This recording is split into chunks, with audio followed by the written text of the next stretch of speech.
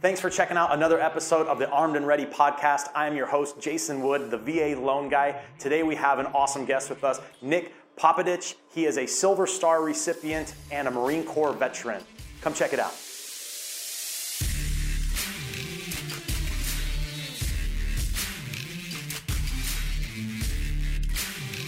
Welcome to the Armed and Ready podcast. I'm your host, Jason Wood, the VA loan guy. We thank you for stopping by again to see us. We have an awesome guest with us today, Marine Corps veteran Nick Popovich, and we're going to get into his story and his background, what he's up to today. So, Nick, thanks for being here. Thanks for having me aboard. Yeah, man. So, you have a great story. You're pretty well known, Marine veteran, but we want to hear about your past. We want to know what you did and how you got to where you are today.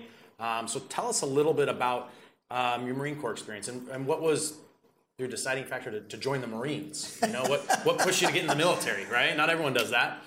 I never even thought about joining the Marines. I wanted to be a scientist when I was in high school. I was kind of a nerdy guy. And, in my college life didn't have the money to go to college. So a lot of times when people say the guys who joined for college money, I was one of those guys. And a Marine recruiter just happened to call me. And I didn't want to join the Marines. I just wanted kind of an easy road.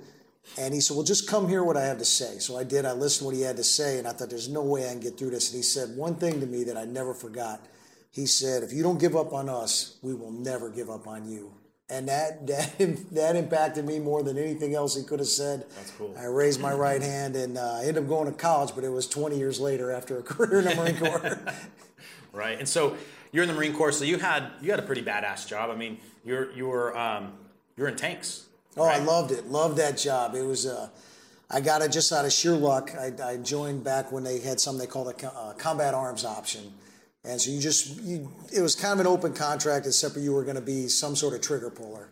And that's the one I got assigned to. I didn't really think much of it one way or the other until I got out in the Fleet Marine Force. And then when I got out there and I seen the tank commanders commanding those tanks, I thought they were just the coolest guys I'd ever seen. And I wanted to be one of them. And it's kind of what started my passion for it. Yeah, I think tanks are cool. I mean, when I think of military, I think of like all the badass jobs, right? Like fighter pilot, tank commander, Navy SEAL, special forces, like that. I think, kind of Hollywood has, made those the cool jobs in the military, even though there's tons of really important jobs. But it's awesome that you got to like be in tanks. Like, so tell me about driving a tank, man. What's that like? Well, that's what you start. The funny part is when people say, when they hear tanks, the first thing they say is driving a tank. And that's the first job you do. That's when you're brand new, fresh out of the tank school. Okay. So it's kind of the junior guy. But it is fun. When I did it, I was 18 years old. I was doing it on mainland Japan, was my first duty station. And I would climb into that driver's compartment. I just felt like this is just the best job I could ever have. I thought it was amazing. And it is a lot of fun. I started out on an M60 tank, which is an old Vietnam era tank, and they're not very automotively impressive. They're slow. They're lumbering. They're very very very rough ride. And then good one to learn on, right? Good one to learn on. Well, they're great because it takes all four limbs to drive. So you're shifting and driving and gas pedaling and braking and steering. So it was a lot of fun. And very challenging. And then we went to the new one, the M1A1, which is, it is literally like going from a skateboard to a Cadillac. I mean, it is very automotively impressive. It can jump, it does, it really gets up and goes. It goes faster than you ever want to go in a 68-ton piece of gear. It's very fast. How's braking when you're going fast in one of those? Oh, it can stop on a dime too. Really? You can throw the tank commander and the loader out of the turret. I mean, it will stop that fast. Oh wow! It's automotively amazing. It can go up a 60-degree grade and it'll upshift. So when you're driving, do you have any visibility out of the tank? Really? You do, and mostly the tank commander will assist the driver. The driver will do most of the driving, but when you get in tight places or things that he may not be able to see, because he's looking from that much higher than you're sitting off the ground right now, right. Whereas the tank commander is 10 feet up in the air. He can see things that the driver can't, and so you'll assist through the intercom. But the driver, you really can't see very well when we work in really close with like infantry and stuff like that. A lot of times I'll brief them beforehand. We're really not as in control of this thing as you may think. So give it a little bit of room. You know what I mean? You have any funny stories from driving the tank? Just with the new one, with the M1A1, it is so automotively advanced. It just really goes fast. And it was just a training op. We're out there in 29 Palms, and we're driving along. I let the rest of Calm get way out ahead of us, and I had a really good driver, this kid named Perez, and he's going. And there's this perfect storm of things that can happen because the suspension is very, very advanced. But if you have like a dip bump, dip bump, dip bump, it'll compress it, expand it, compress it, expand it, compress it, and then launch it. It's just like the perfect combination. And it'll take those 68 tons and throw them up in the air about 6 feet off the ground. And so we're heading for it. We're going about 40 miles an hour, which is insanely fast in 68 tons. And I can see that dip, bump, dip, bump, dip thing up ahead. The loader looks at me. This is the other guy named Govia, and he's like, you can tell him to slow down, right? I said, no. And I just let him go, and then did just like it's supposed to. And on that third one, it flew up in the air. Our boxes flew open. All our tools were like we were like the zero gravity moment where everything was flying in the air. The tools had flown out the bags. They were all over the place. And we landed, and we had to stop and go pick up all our stuff and everything. And we pulled into our defensive position for later that night. And one of the armor decks that protects the engine compartment, we'd actually knocked it off the mounts, and it was sitting sideways on the back of the tank. So they could be a lot of fun, just a lot of fun. That sounds awesome. So you drive the tank for a while, kind of move up, and you ended up being a tank commander, right? I ended up commanding my first tank before I was 21. I was 20 years old when I got my first tank command, and I was very blessed to have just been in the right place for these sort of circumstances to come together, and been commanding them ever since. And there's no better job I can think of. I loved it every minute I did it. I ended up again wounded, roughly about 20 years after that, and then I had to move on and move out of the civilian world. Tank commanders, you got to identify targets 2,000 meters away, right? And I'd have trouble doing it 20 meters away with my current eyesight, so I had to find a new line of work. And that's just the way it goes. I love the Marine Corps. I love that we're the tough team. And if you can't locate, close with, and destroy the enemy, then it's time for you to move on to other pastures. Right. So tell us about that transition. So you got in the military, so you got awarded your Silver Star recipient. Yes, sir. And Purple Heart also. Yes. Right? That's the one you don't want. That's the one you don't want, right? One of the guys, I was at some dinner one time, and he said, yeah, we're all the guys who stood up and said what when somebody said duck. I said that was a clever way to refer to the Purple Heart. That is clever, yeah. The Silver Star is no joke. That's a big accomplishment. That's awesome. I'm very proud of that. Yeah, that's a really big award in the military. So you got done with the military, and 20 years, made it to gunnery sergeant. Gunnery sergeant. That's awesome. And in the Marine Corps, that's a big role. That's a big leadership role. I love being a gunnery sergeant. In the Marine Corps, we push a lot of leadership, like from corporal. And I was commanding tanks from when I was a corporal. So you get a lot of responsibility from a very young age, but as a gunny, there's a little bit of prestige about it. When they have the stereotypical Marine leader in the movies, they always make him a gunny. So there's kind of a little bit of pride with that, and I was very proud to be a gunnery sergeant. Absolutely. That's awesome. So when you got out, what happened next? Did you go straight into school, or what did you end up doing? I went into college. On my way out the door to Marine Corps, I really had a physically difficult time with the transition because I couldn't read or write. My vision had been messed up to the point that what the heck are you going to do if you can't read or write? And I'm trying to figure out what the heck am I going to do? And I'm trying to crunch numbers because I still had, I have 2 sons, and I'm trying to crunch numbers. Can we pay our bills, outside the Marine Corps? And I'm figuring, well, at the very minimum, I have a strong back. I can dig ditches. I can do general labor. And then they had a VA program I went to, and it was an inpatient program at the VA hospital for blind rehabilitation, to take the sight you have and learn how to use it. And that was life-changing for me. And when I went in there, the first guy who dealt, his last name was Wood as well, by the way. Oh, the great name. Dr. Wood. And he talked to me and he said, well, what do you want to do with the rest of your life? And I thought about what I had thought about before I got wounded. And I thought, well, I'd been a drill instructor. I was a platoon sergeant most of the end of my Marine Corps career, and you do a lot of instructing. And I'd always kind of thought about becoming a school teacher after the Marine Corps. Okay. And I told him, and I felt silly telling him that. I said, well, I've been a drill instructor. I figured I'd teach high school. I'll get him a few years earlier, and I figured it'd be really rewarding And he said, well, what's your degree in? I said, well, I got nothing, PhD, public high school diploma. I got nothing, you know. And by the way, I can't read or write right now. And they said, no problem. And they went to work with me and they taught me how to read, you know, sentences and turn those sentences into paragraphs, turn paragraphs into books.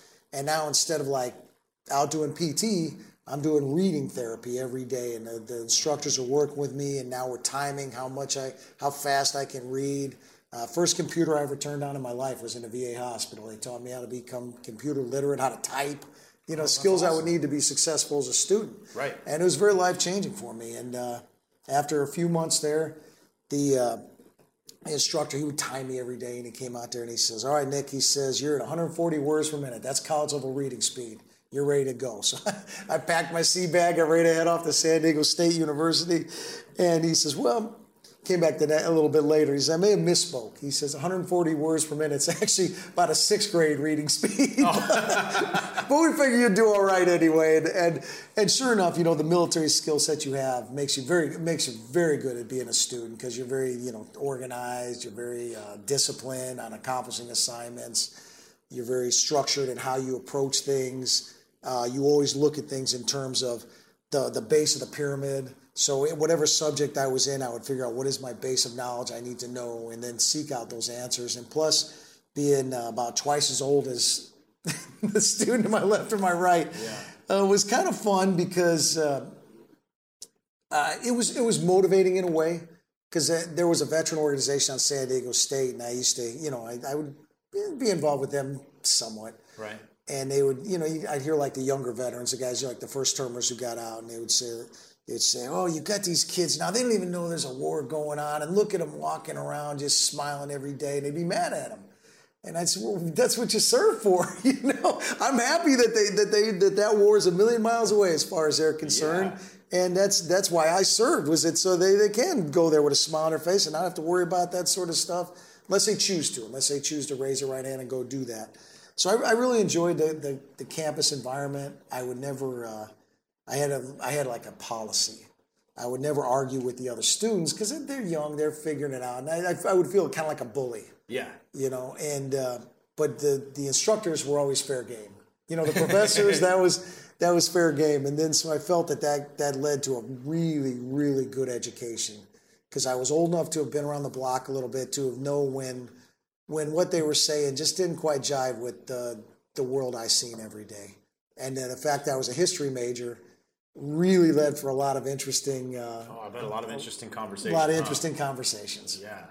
Yeah, that's got to be interesting, because, I mean, you just lived it, right? So I skipped over something I wanted to ask you about, but that's kind of a good segue is, you know, part of the history that you participated in, right, that's in the history books now, is the war in Iraq, right? And so you were part of the invasion and toppling the Saddam statue and all that stuff. Tell us a little bit about that. Well, that was, and I'll approach it actually I'll tie it all together to school, because the pictures from there, my last semester, I was just ready to get out and go start teaching and just kind of be done with this. So it was a class I participated very little in. It was called American Foreign Relations Since World War I. And the textbook, there was a picture of me in the textbook at that Saddam statue thing. No kidding. And I never told anybody. I never participated very little.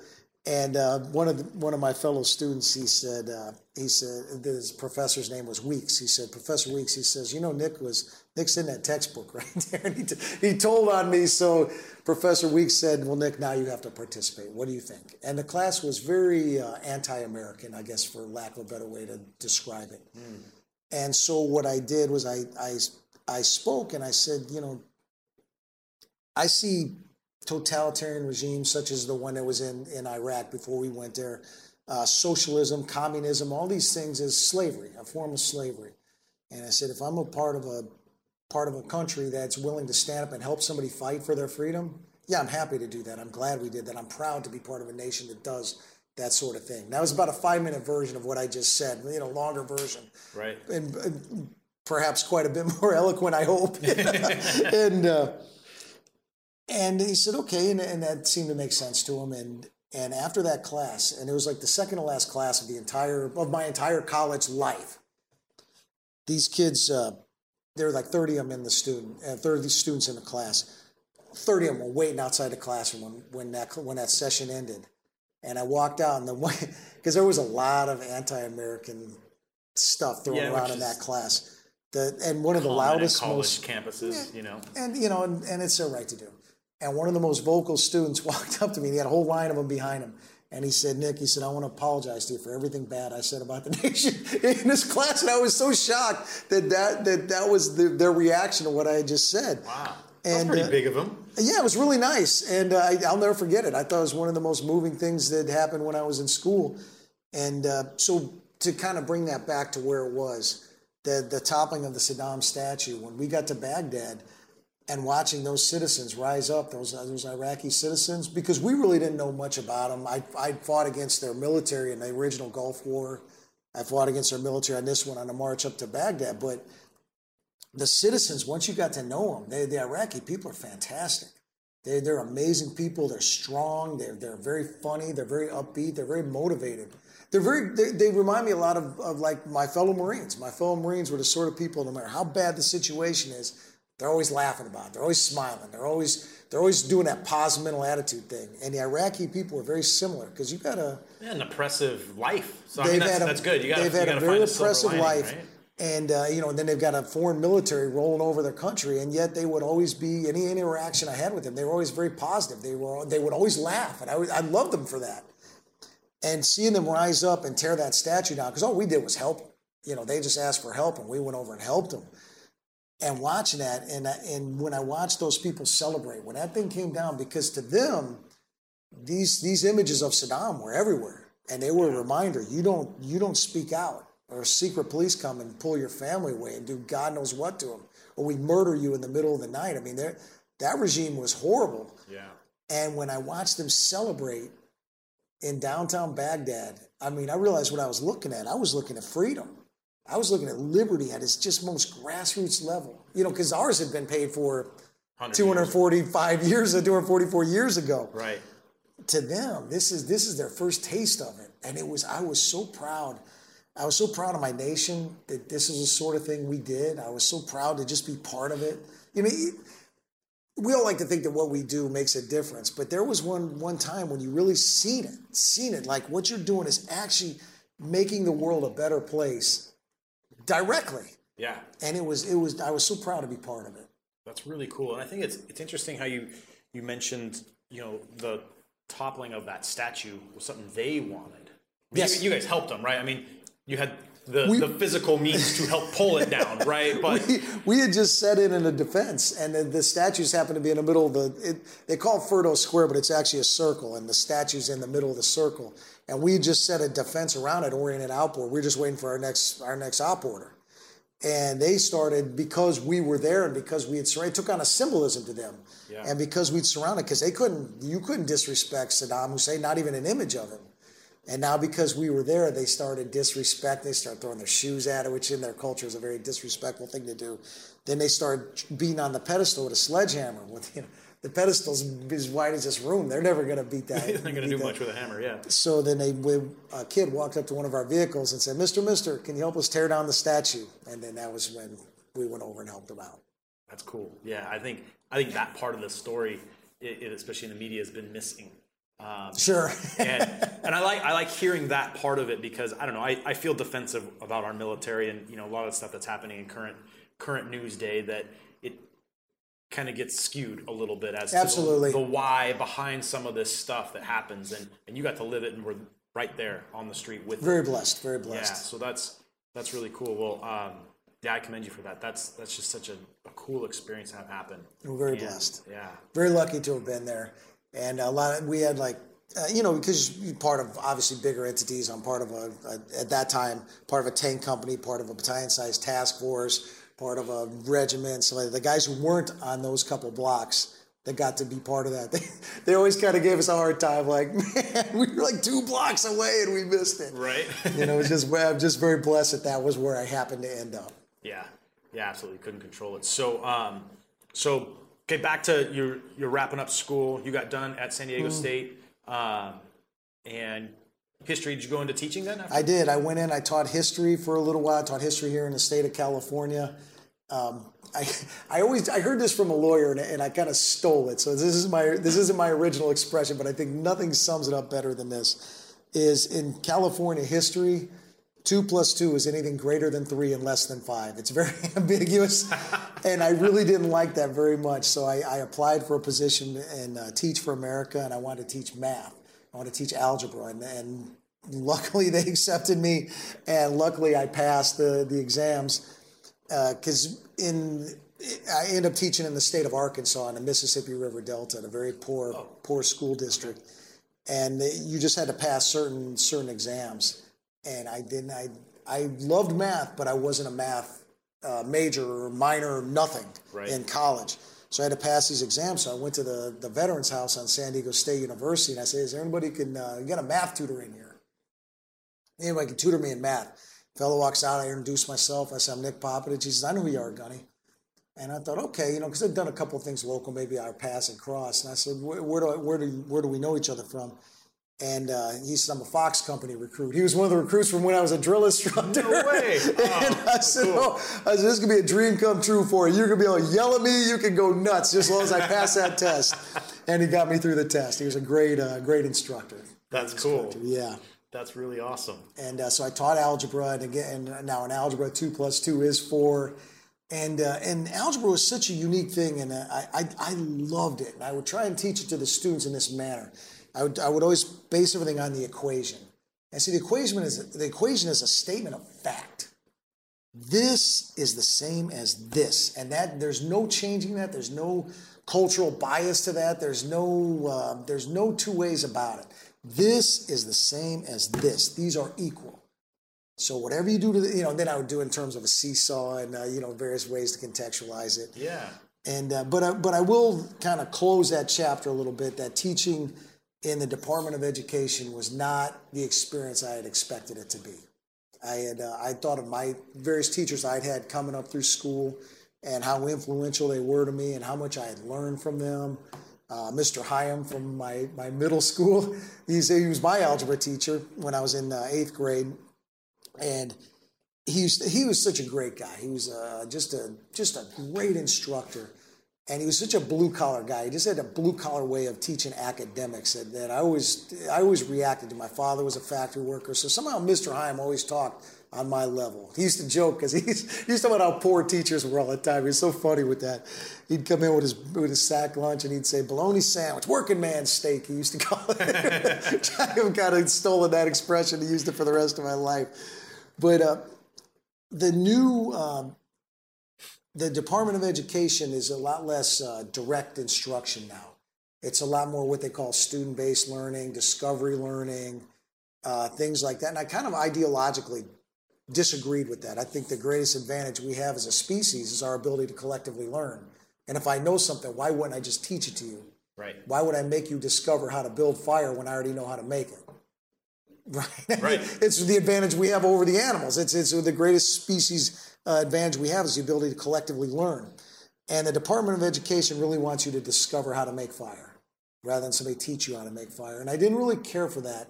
So I moved from that into teaching adults.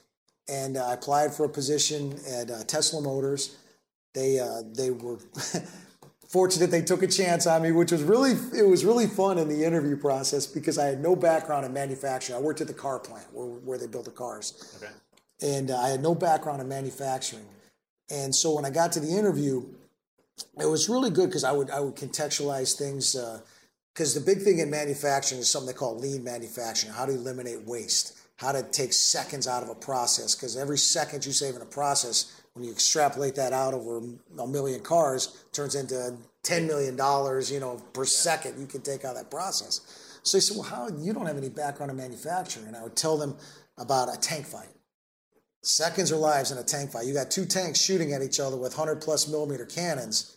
Every second that you can trim off of your engagement time, if you can trim more seconds off of your time than they can trim off of theirs, you win. They lose. Right. And that's, and you're talking dollars. I'm talking lives and minds. So we took it very seriously. And all the things I learned in the military very well translated into lean manufacturing. They were the exact same concepts. We just didn't call them that. and they have efficiency management systems in the factory. There's one that's it's pretty much universal called 5S. Sort, set and order, shine, standardize, sustain. That's everything you do in the military is exactly done in that process. Translates perfectly. It translates perfectly.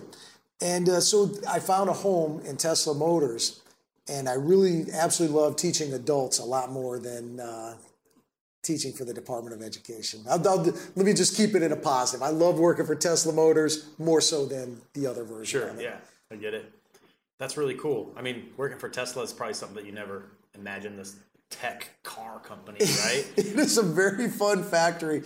It's because it's very similar to the military. They really believe in pushing responsibility to very low levels, which is really great. That's very similar to the military. Very empowering. They believe in positive mental attitude, that everything is a matter of getting the best out of people.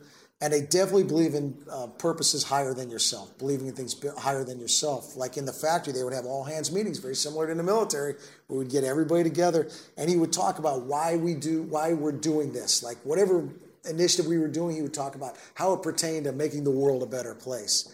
Ideologically, I might disagree with some of that stuff, but I certainly agree with the premise that you get everybody believing there's some bigger purpose to what you're doing, and you try a little bit harder. You do a little bit better job. You form together in a tighter team. You unify. Yeah. And so it was a great home. I loved every minute I worked in that factory. That's cool. So you were up in the Bay Area doing that, right? I did that in the Bay Area for a few years.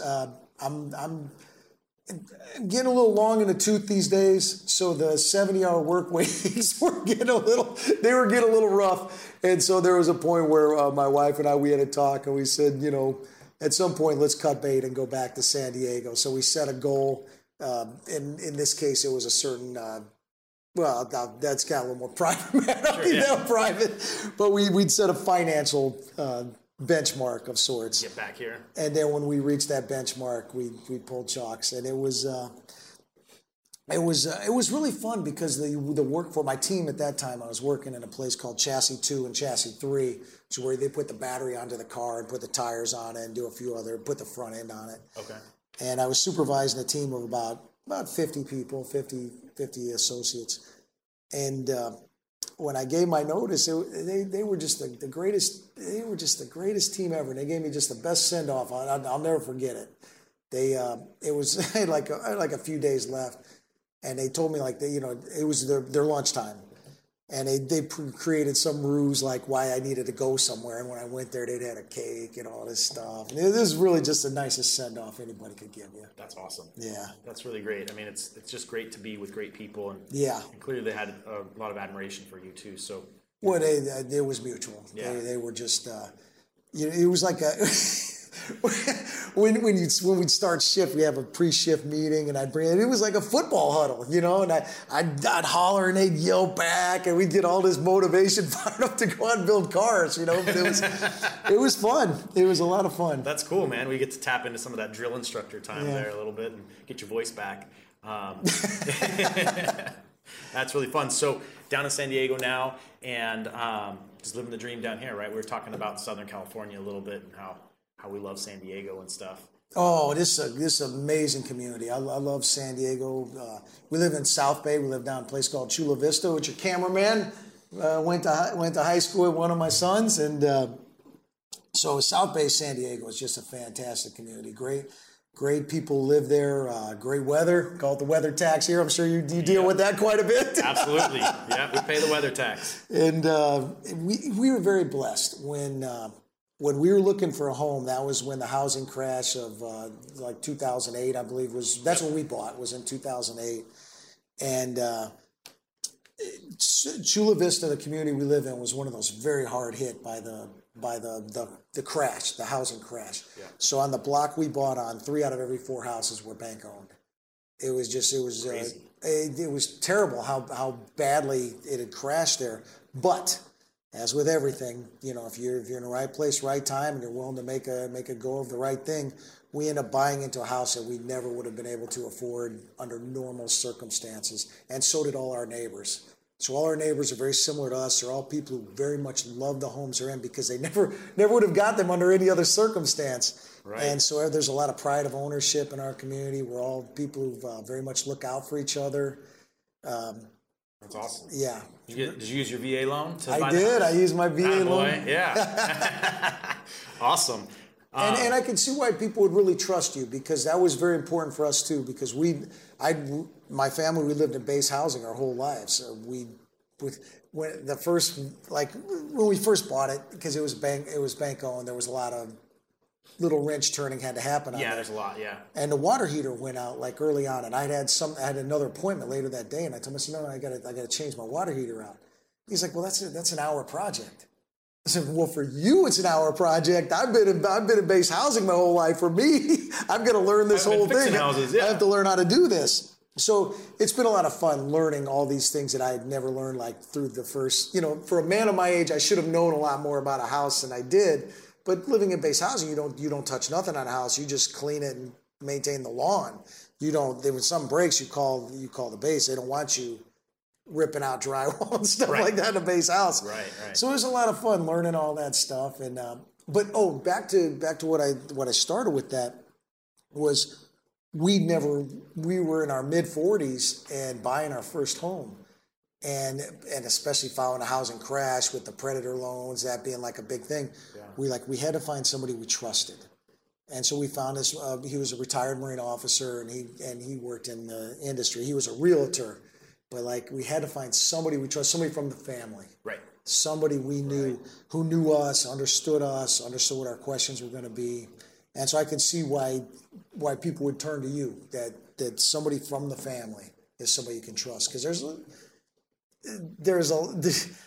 the contracts you have to know what you're looking at to decipher them. Yeah, and there's a lot of people, we call it commission breath. There's a lot of people in the industry that just have commission breath, right? And they just see dollar signs, and so it's like I predicate my business on just really serving our military people. Awesome. And just helping, right? Because I just treat them how I would want to be treated. Like when they ask me questions, I explain it to them the way that I would want to hear it, right? And I take the sales out of it because it doesn't do me any good to force someone to buy a house or get financing, right? If it ends up being a bad decision for them, because it's just going to come tenfold back to me, right? So may as well just treat them right, do it right the first time, and sometimes that means no, you shouldn't, right? But that advice doesn't come from everyone that's in this commission-only world because they got that commission breath, right? I think that'll return tenfold on you. I mean, an honest handshake and an honest eye-to-eye transaction, business transaction, that's lasting. It's never forgotten. And I know those individuals I talked about, I'll trust them for the rest of my life. Whatever it is they do, whatever other businesses they have, and I'll send my friends their way, because that's the sort of business that American business should be in. Is honest people, integrity, and that's what separates veterans from. Well, I won't say separates, but it's very important in our world. Yeah, I think it's common, right? It's common in our world. Absolutely. So, yeah, it makes it. When I was a young man, that trust factor a little easier to attain. When I was a young NCO, when I was a corporal, this first sergeant Carroll, I sure hope he'd watch his podcast. Because, he sure send it to him. He hated this side of me when I was a young, and as I grew older in leadership positions, I understand why he hated me. Was that I hadn't quite learned a lot of the character lessons that I would ultimately learn from him. A lot of them from him. And when he would have these NCO meetings, he used to ask us all the time, what was the most important leadership trait? And I would say things like courage. I would say knowledge. If you don't know what the heck you're doing, who the heck's going to follow you? If you don't have the courage to do, and all this stuff. And he would say, no, integrity. He would always say integrity. And I was like, what the heck's he talking about? And as I grew older in life, I grew to realize that's absolutely right. If people can't trust the words coming out your mouth, there's nothing else that'll matter. And when I went into education, if you don't base things on fact, if you don't base things on things that are true, you're building whatever knowledge you build, you're building on a house of sand, on a house of cards. It's just nothing. Yeah. Integrity's got to be the foundation of everything. Yeah, I'm with you on that. And First Sergeant Carroll, he beat that lesson into me pretty harshly. Man, it's an important life lesson. And what's cool too is just these different mentors and teachers and things we had in our lives sure. that left such a big impact, right? And as you're mentioning teachers' names, I'm thinking of teachers' names like from high school and stuff like that made impacts on me, and my drill instructor and stuff like that. So yeah, it's cool. It's cool to be able to carry these life lessons. I'm gonna give one more shout out to another teacher of mine, Miss McDonald. She was an English teacher of mine in high school, and we had two McDonalds. The husband was my shop teacher, and the wife was my English teacher. And Miss McDonald, we would debate. We'd have debates in this class, and one of the things she did was she would always find out, like she'd say, like, let's say we'd debate like topics, whatever they were. Like, let's say we were debating pro-life, pro-choice. She'd say, what is it you believe? And whatever it was you believed, she would make you be on the side of the opposite side.